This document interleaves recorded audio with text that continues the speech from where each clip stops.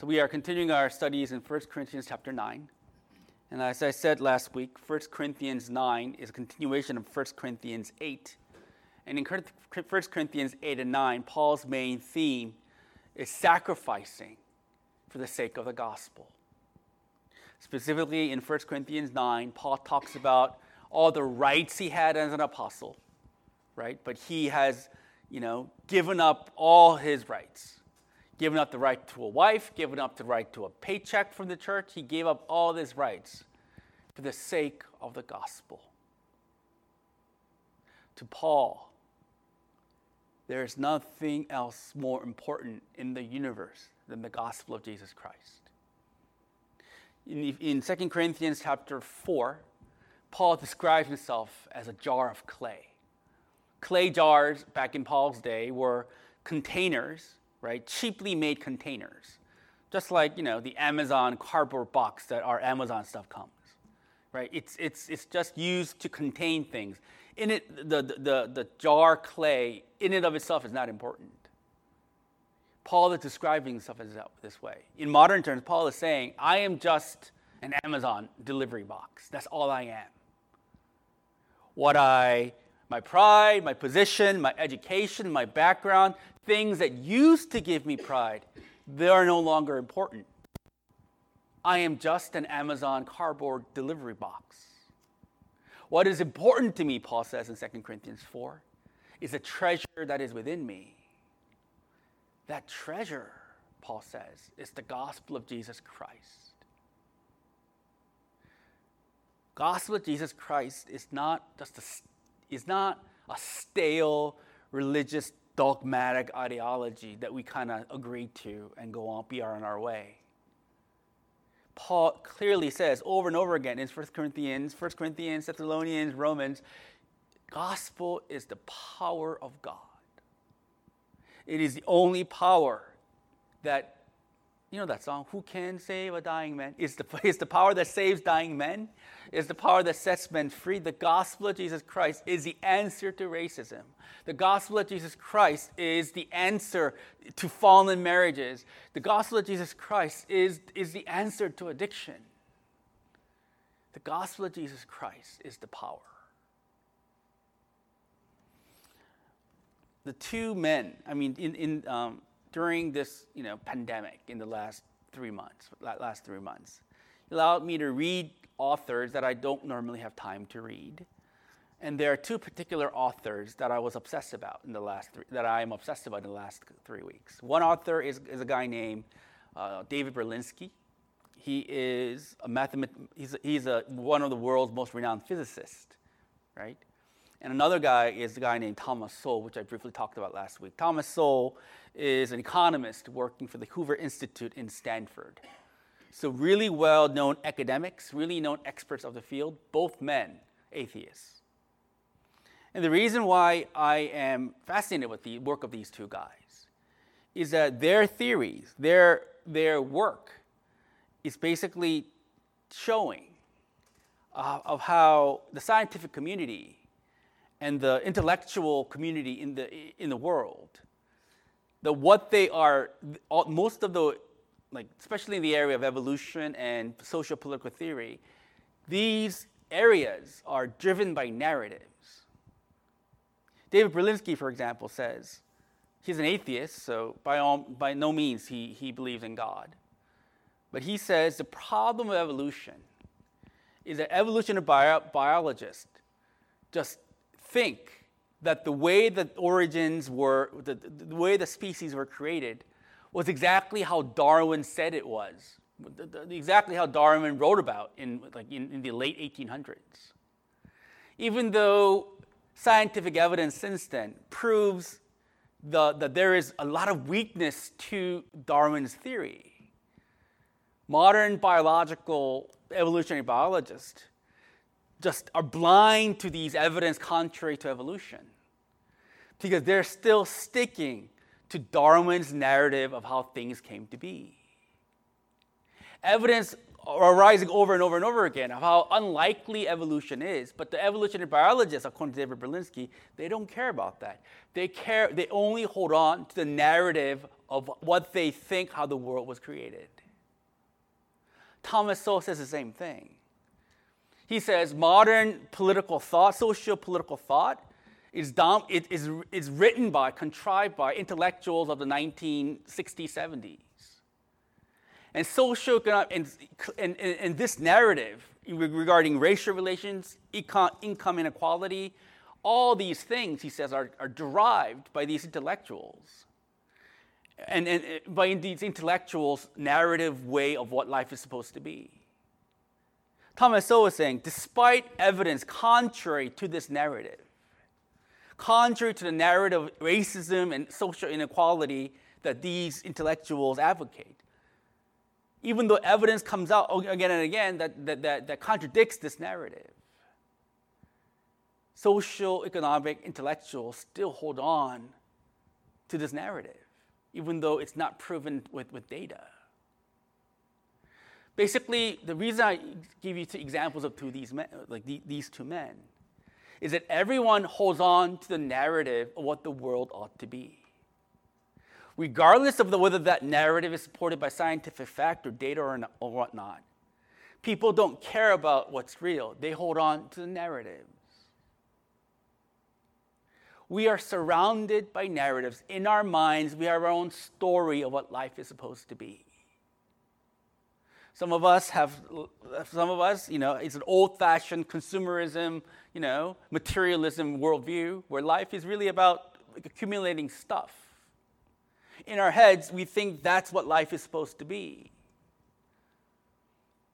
But what the gospel does is it shatters this narrative of what we thought what life was. Paul, for example, believed that Judaism, obeying the Old Testament Judiciary laws, made him closer to God. He thought Judaism was the true narrative of the universe. And because these Christians fundamentally disagreed with his idea of what life is supposed to be, he had no problem persecuting them. But Jesus, by his grace, opened Paul's eyes to see that the gospel narrative is the truth. What is the gospel narrative? Gospel narrative starts with the holiness of God. In the beginning, there was God, and he created the heavens and the earth. The gospel narrative says God existed first. He created all things, and men fell within the context of the sovereignty of God. But rather worshiping God, man betrays God. Man rebels against God. As a result of his rebellion, the sins that pollute us internally, the sin that pollutes us in societies and in the history of the world worldwide, it starts to infect all things. It starts with God, man in God, man betrays God. Therefore, sin pollutes all things. That is why God sent his only begotten Son, Jesus Christ, to pay the price for our sins, so that by believing in him, right, our eyes are open to God. Our nature has changed. Our nature's changed to be in conformity to God, and we in the future we become citizens of his eternal kingdom. That's the gospel narrative. And when Paul met Jesus Christ on the road to Damascus, his eyes was open to the true narrative of God, which is the gospel of Jesus Christ. Once his eyes were open, all his old ideologies that he once thought was right, he knew was wrong. And he began to see that it is only the gospel that changes people's lives. Not religious practices, but the gospel of Jesus Christ. It is only through the gospel that men can have a relationship with God.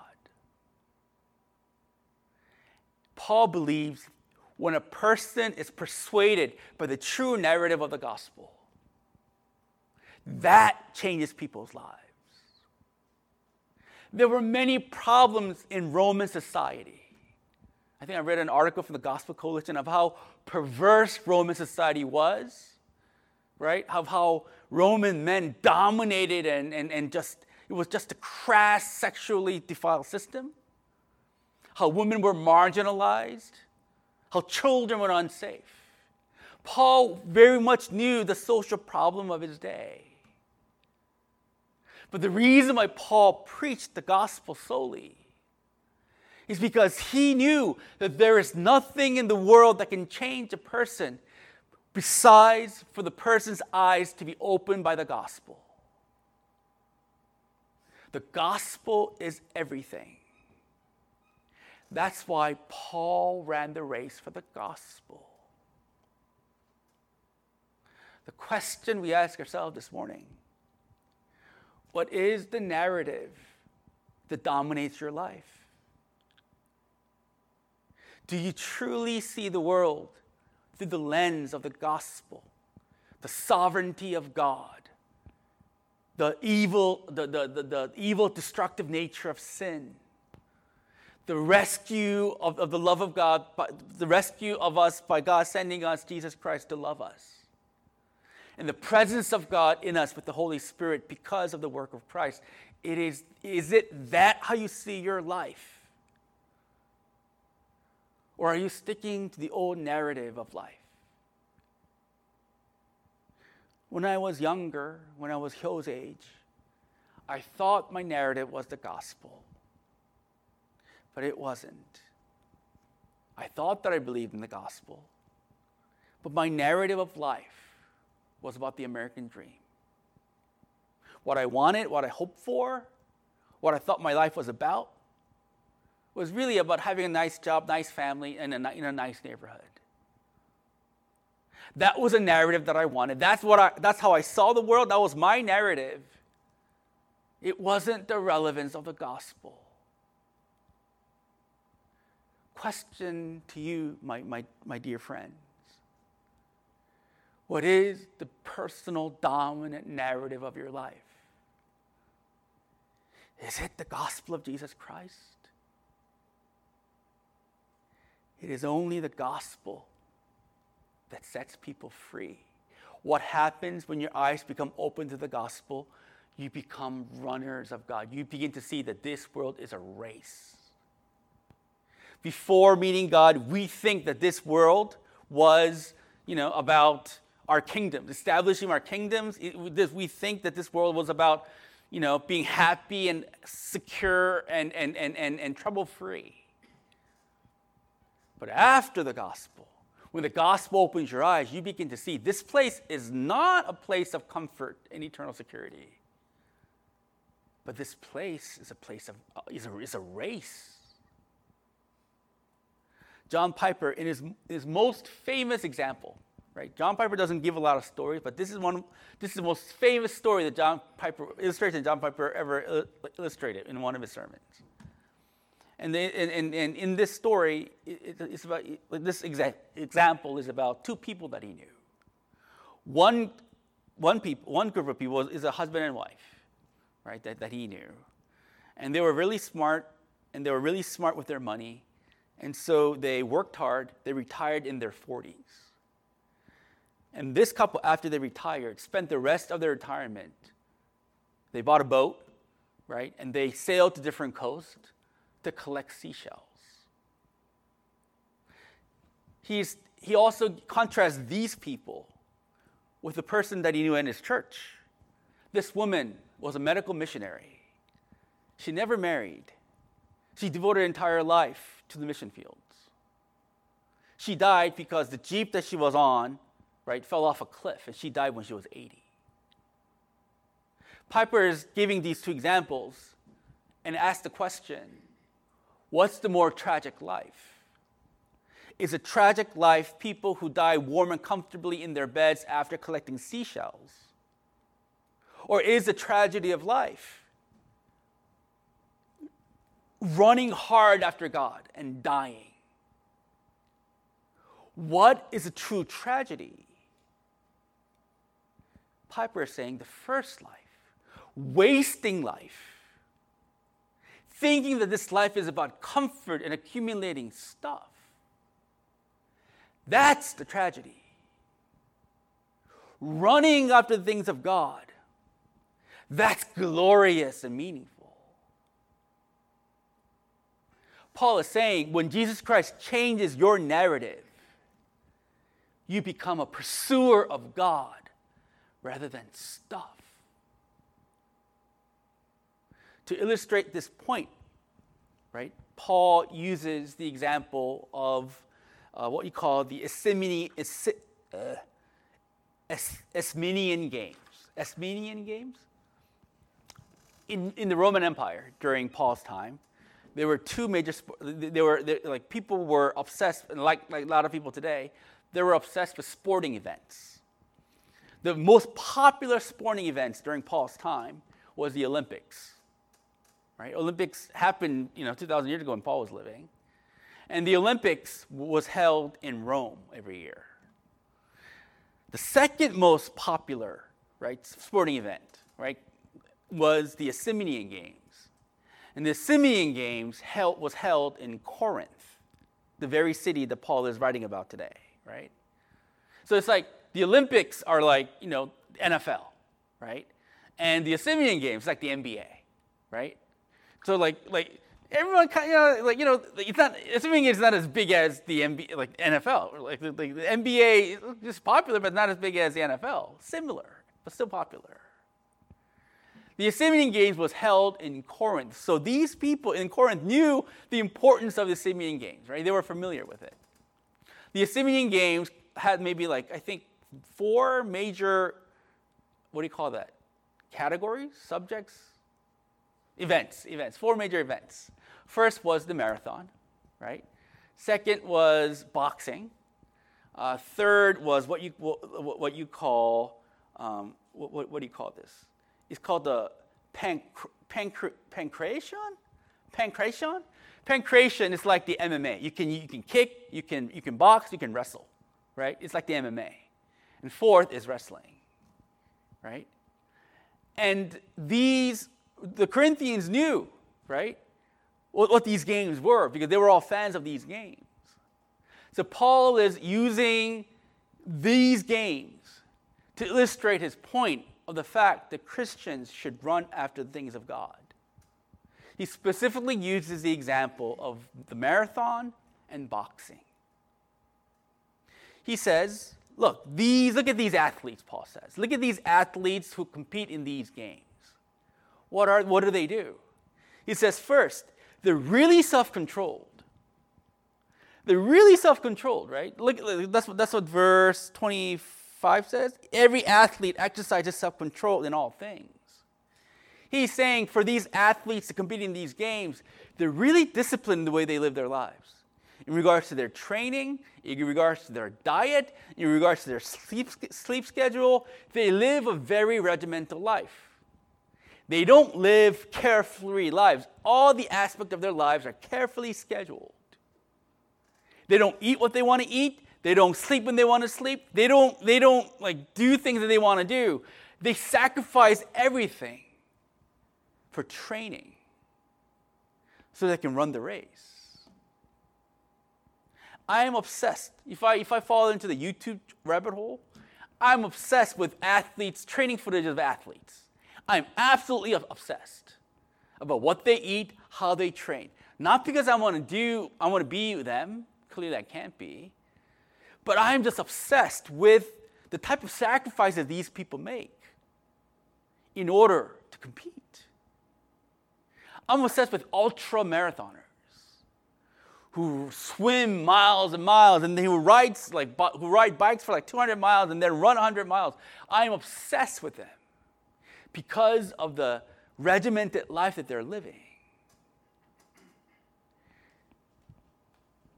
These people are not only very self-controlled, Paul says, these athletes, they know exactly what to do. They know exactly what their event is about. Paul says, right, they don't run aimlessly. The ideal is when you're a marathoner. Marathoners, when they say go, they don't run in all different directions. Every marathoner run towards a specific goal, which is the finish line. Paul says these athletes not only are self-disciplined, but they know exactly what they are going to do. If you're a boxer, Paul says, boxers when they're in a boxing match, You're making me nervous. When they're in a boxing match, they don't just like throw empty punches and they don't just shadow box in front of each other. Right? Every punch is strategically like thrown to land at the opponent's body. They don't do shadow boxing in front of each other. They punch so that their punches can strategically land the opponent's body so they can win. These people are not only self-disciplined, they know exactly what they are to do. Why do they do this? Why do they live, Paul says, why do they live in such self-controlled ways? Why do they race so hard? Why do they beat themselves up and other people? Why? Paul says, to receive a crown. They do it to receive a crown, a perishable crown. The crown in the Isthmian Games was a wreath, right? It was like a little round wreath. It was made of pine, right? So if you win the marathon, here you go, here's a wreath, and they put it on your crown, right? And they go, yeah.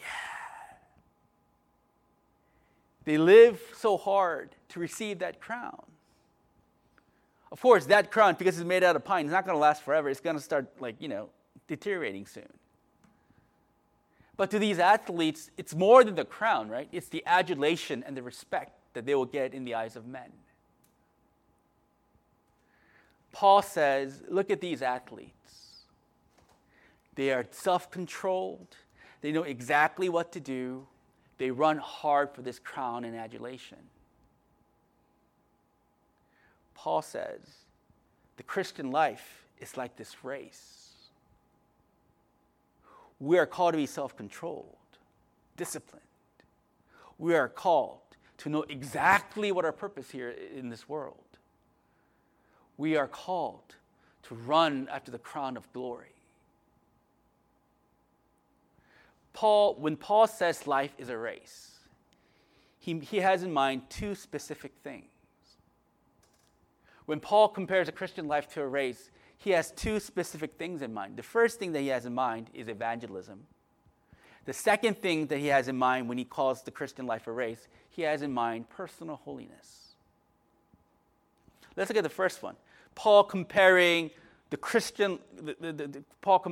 race of the Isthmian Games to Christian evangelism. Once again, we got to go back to what we talked about last week, right? Last week, Paul was continuing saying, right? Last week's lesson was Paul teaching the Corinthians that he became all things to all men so that he can win them for the gospel. Last week, we learned that Paul says he is a free man. When you are in Jesus Christ, you become free from the religious customs of the law, right? And Paul says in Jesus Christ, he has been set free from the power of sin and the destiny of death. He has been set free from the customs of the religious laws. But Paul says, I use my freedom to subject myself. So I took my freedom, and I put it under the yoke of different customs. Paul says, to the Jew, I became a Jew, which means even though I am free from eating anything and everything, so that in order to win the Jews, I purposely abstain foods that the Jewish customary law forbid. Paul says, so that he did it so that he can preach the gospel to the Jews. Paul says, when I was a Gentile, I ate everything they ate. I wore things that they wore. Why? So that I could win them. I can preach the gospel to them. To be honest, I think Paul had more difficulties in adapting the Gentile way of life than the Jewish way of life. Paul, right, ever since he was young, he was trained to view certain foods a certain way. He was trained to think that pork was evil. Like pork was, eating pork was unworthy of the people of God. But when he became free, when he subjected himself to the customs of the Gentiles, he had to eat what they ate, pork. Food lifted up to idols. I think Paul had a hard time doing that. But he did it anyway. Why? So that he will win some for Christ by the preaching of the gospel. It is that thought that is continuing in verses 24 to 27. So when Paul says you must run the race that he is talking about is evangelism. It is about preaching the true narrative of Jesus Christ. That it is only in Christ that we are saved, that we are redeemed. It is only in Christ that the power of God is demonstrated within us. It is only in Christ. It is only the gospel that we are set free. Paul's saying the race is about taking this narrative and delivering it to people. But if Paul means by race, if it's evangelism, in these 3 verses, Paul is teaching us, evangelism is just more than speaking words about Jesus Christ, right? Which is what it is, but it's more than that. In order to properly evangelize, in order to properly win souls for Christ, our words of sharing the gospel has to be within the context of a holy, disciplined life. Paul once again goes back to the athletes. They live self-controlled lives. Paul is saying, in order for you to effectively preach the gospel, in order for you to effectively persuade people, to be used by God to persuade people that the gospel is true, you too must live a self-controlled life. Proper evangelism happens within a life that is disciplined. For example, it takes prayer to properly evangelize. It is an impossible thing to tell people of the gospel and make them believe that's true. In people's minds, the narrative of the gospel is insignificant, right? It is ineffective, right? It is insulting, right? It is foolishness. Tell a political science professor at Harvard saying that your idea of what will save society is wrong. It is only the gospel of Jesus Christ that can set you free. The political professor, science professor, will laugh at you. Tell the CEO of Goldman Sachs that money is not the means. It's not going to save you. It is the gospel of Jesus Christ that's going to save you. They're going to laugh at you. Not only they're going to laugh at you, the world more and more is becoming intolerant of the gospel. They think the gospel is just old-fashioned. It is based on superstition. It is contrary to the modern, development of morals. They will hate you. They will laugh at you. They will. More and more as I try to share the gospel, the more and more that I feel people's antagonism towards it. When I was younger, they tolerated it. Now, especially this newer generation, they're offended by it. How are we going to preach the gospel, evangelize without prayer? How? Yes, gospel is delivering the word. It's true. But the power to deliver that message has to be done within a life that is saturated in prayer. But to be saturated in prayer involves sacrifice, doesn't it? It involves maybe getting up earlier. It involves maybe not watching the things that you like to watch to make time for prayer. Not watching what we want to watch is a struggle for a lot of us. I think, let's be honest, we think that we have a hard time praying. It's not because prayer is difficult, but it's because we don't want to make sacrifices for the prayer life. But Paul says, in order to properly preach the gospel, you must be disciplined. You must be willing to sacrifice sleep, entertainment, to pray for these people. To preach the gospel not only happens within the context of prayer, it happens within the context of a man and woman who is saturated by the Word of God. We need to be constantly saturated with His truth for us to be persuaded. We first need to be constantly persuaded of the truth of the gospel. Otherwise, our delivery is going to be ineffective. Unbelievers know. They know. They can tell whether you are sincere about it or not. Unbelievers can tell whether you truly believe what you say you believe or not.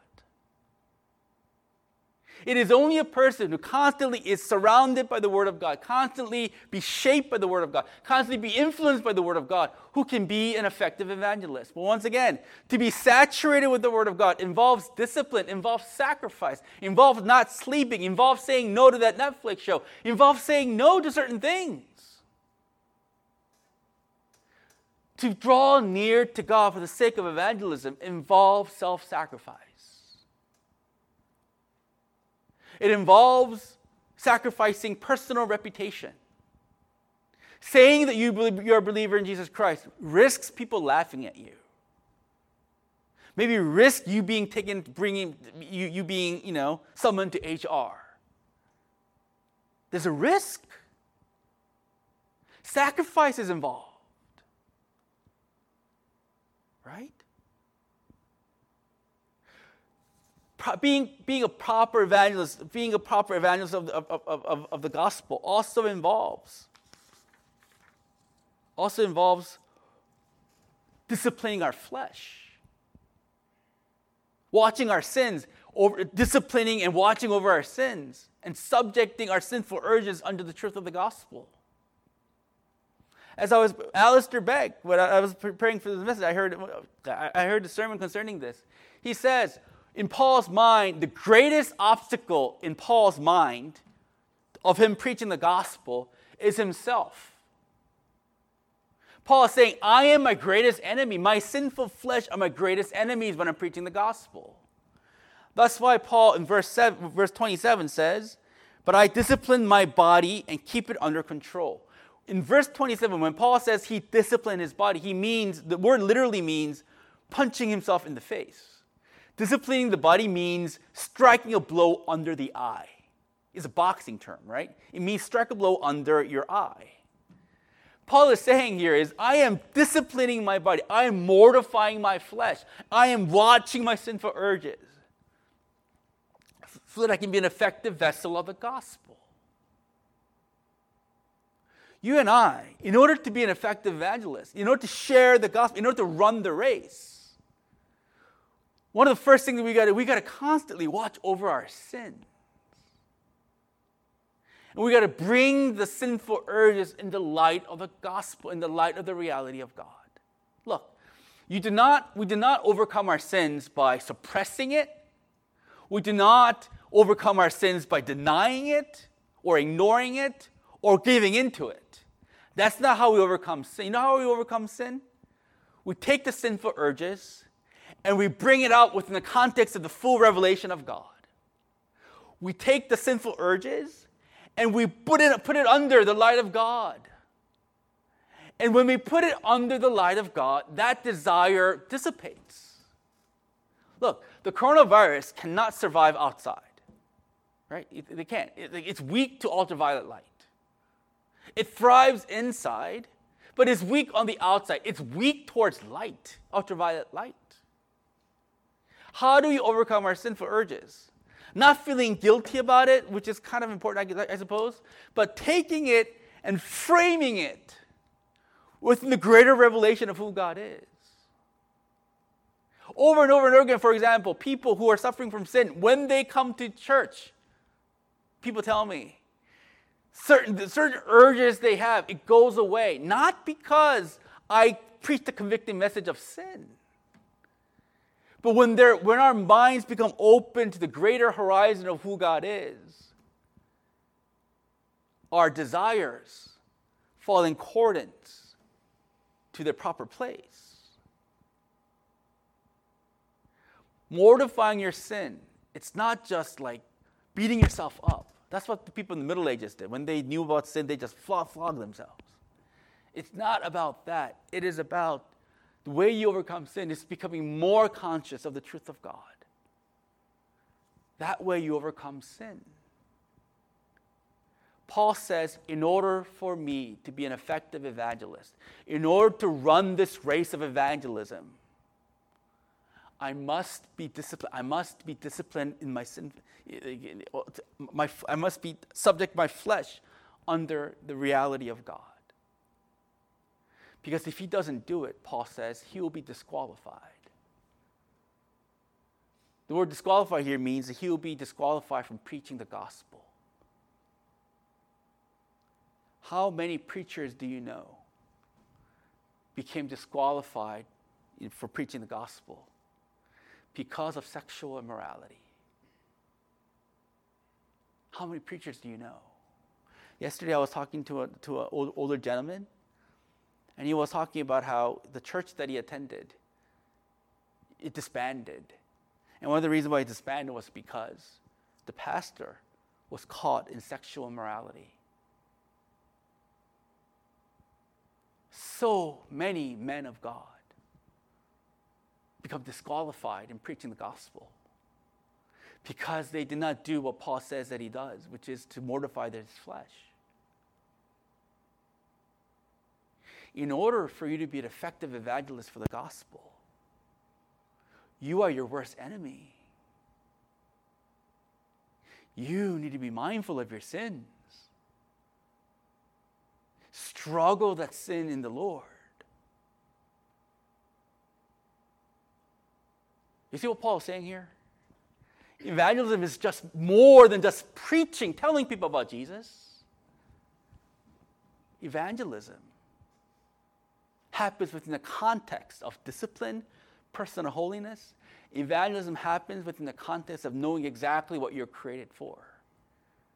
Like the marathon runner running towards the finish line, like the boxer throwing his punches to land at his opponent's body. In order to be an effective evangelist, you got to know it is for evangelism that God has created you for. One of the major reasons why God has saved you, it is so that you can be a vessel of evangelism. Did you know that? He just didn't save you so that you can go to heaven. He saved you so that you can make disciples of all nations. And the way you make disciples of all nations, regardless of whether you're a preacher or a layman, it is to preach the gospel, share the gospel. But to properly share the gospel, you got to know exactly that's one of the reasons why God has created you and saved you. Paul says, right, and Peter says, be, for example, at your workplace, be the best worker possible at your workplace. Why? So that when people see you, they will glorify God. He says, be an excellent worker. Be the best graphic designer. Be the best lawyer. Be the best, I don't know what Joe does, like computer thing. Be the best computer thing. Be the best, whatever it is. So that when men look at you, they'll glorify God. You doing an excellent job is for the sake of the gospel. My mom, God bless her, she spent her entire life, I think, evangelizing. She bought many a dinners and many a lunches. She was never really around when I was growing up. I mean, not really. She was always gone, right? And my mom was gone having meals and socializing with the socialites. And I go, man. But now I realize the reason why she did that, there were so many luncheons she attended. She did that because she was preaching the gospel. She was evangelizing to these people. Every time that I go to Korea and talk with my mom, she tells me, God used me to save this person. God used me to save that person. God used me to save... My mom, God bless her, spends her entire life and my father's money to buy lunch for people so she can evangelize to them. do you have? We all need to have that perspective, like my mom. My mom didn't go to seminary. My mom, she doesn't really, knows theology. But she knows how to evangelize. Because my mom knows that's her purpose. My friends, do you know that's your purpose? That's the race that Paul wants you to run. That is the race that God calls you to run. Run that race. But to run it, you got to be disciplined. You got to pray. You got to read the Bible. You got to be willing to risk things. Are you evangelizing? I know it's difficult now because of the COVID, right? But are you running this race? Maybe our evangelism is not as effective, mine included. Maybe our evangelism effort is not as effective because we're not self-disciplined.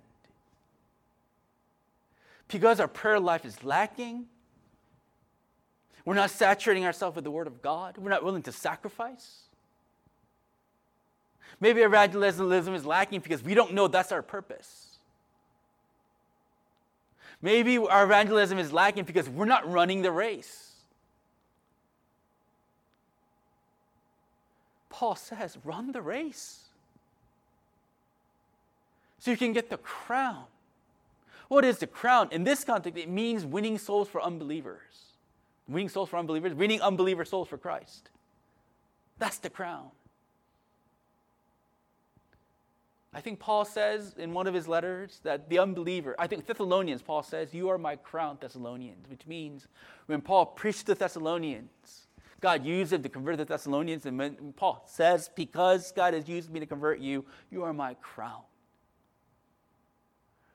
You can be used by God to change people's lives. You can. And they will become your crown. You can only get that crown.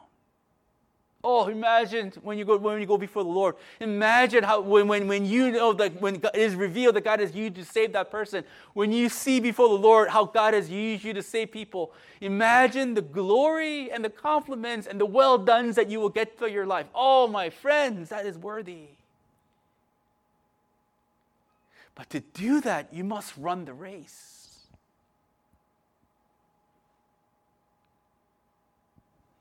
That's what Paul first has in mind. And the second point is shorter. So the first idea that Paul has in mind when he says about race is evangelism. The second thing that Paul has in mind when he says race, he means personal holiness. Pursuing after God. How do I know? Right after chapter 9, chapter 10, which is next week's sermon, right? Paul talks about Israel. Paul says Israel, right? God has created Israel. God has saved Israel, right? God has baptized Israel onto Moses, which means Moses has led the Israelites out of slavery. They crossed the Red Sea. God guided them and fought for them in the desert. But even though God has created Israel, God has saved Israel, God has led Israel, God has provided for Israel in the desert, he said many people, though they were baptized onto Moses, died in the desert and did not make it to the promised land. Why? Because in the desert, they become idolaters. Remember the golden calf that they made? People in the desert, even though they were aware of the presence of God amongst them, they turned to the idols. And that's why they didn't make it to the promised land. He talks about that right after today's verse. So the race that Paul talks about could be not only evangelism, but the race of personal holiness and running after the things of God. Paul is clearly not teaching that you have to do things, you have to run the race to earn salvation. That is not what he's teaching. Salvation can only happen in Christ, and that's what you and I know. There's nothing that we can do to earn God's favor. There's nothing we can do to save ourselves. It is strictly, solely the mercy of God who gave us Jesus Christ. That is how we're saved. But the problem But the problem becomes our flesh interprets the work of Christ, and we twist it. It happened in Paul's day. In Paul's day, right, what happened was when people listened to the gospel, they're asking Paul, so Paul, you mean to tell me that Jesus Christ paid for my sins and I am redeemed, right? Yeah, Paul says, yes. And does that mean I can sin? Jesus forgave me, right? Does that mean that I can sin? Paul says, no. We twist the word of God like that. We are raised in a church that says the gospel of Jesus Christ is free, true. It is by the unconditional love of God He saved us, true. But the way we twist it is we think, oh, if God saved me, then I don't have to do anything for Him.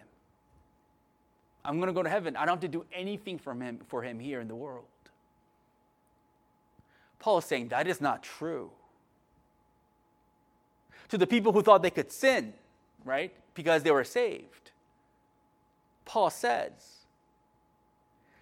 in Romans chapter 6, because you are saved, you are to not offer your bodies to sin anymore, but offer your body to righteousness. Paul is saying, because Jesus Christ has saved you, now you are to use your body away from sin and use your body towards righteousness. Paul's argument is this: if Jesus Christ saved you, you will run after Him. You will obey Him. That's how you know that you've been saved by Him. Another example is Hebrews chapter 12. Hebrews, they say, most likely has been written by Paul. Hebrews chapter 12, Paul says this, therefore, or the writer of Hebrews says this, therefore, since we are surrounded by such a great cloud of witnesses, let us throw off everything that hinders and the sin that easily entangles, and let us run with perseverance the race marked out for us, fixing our eyes on Jesus, the pioneer and perfecter of our faith.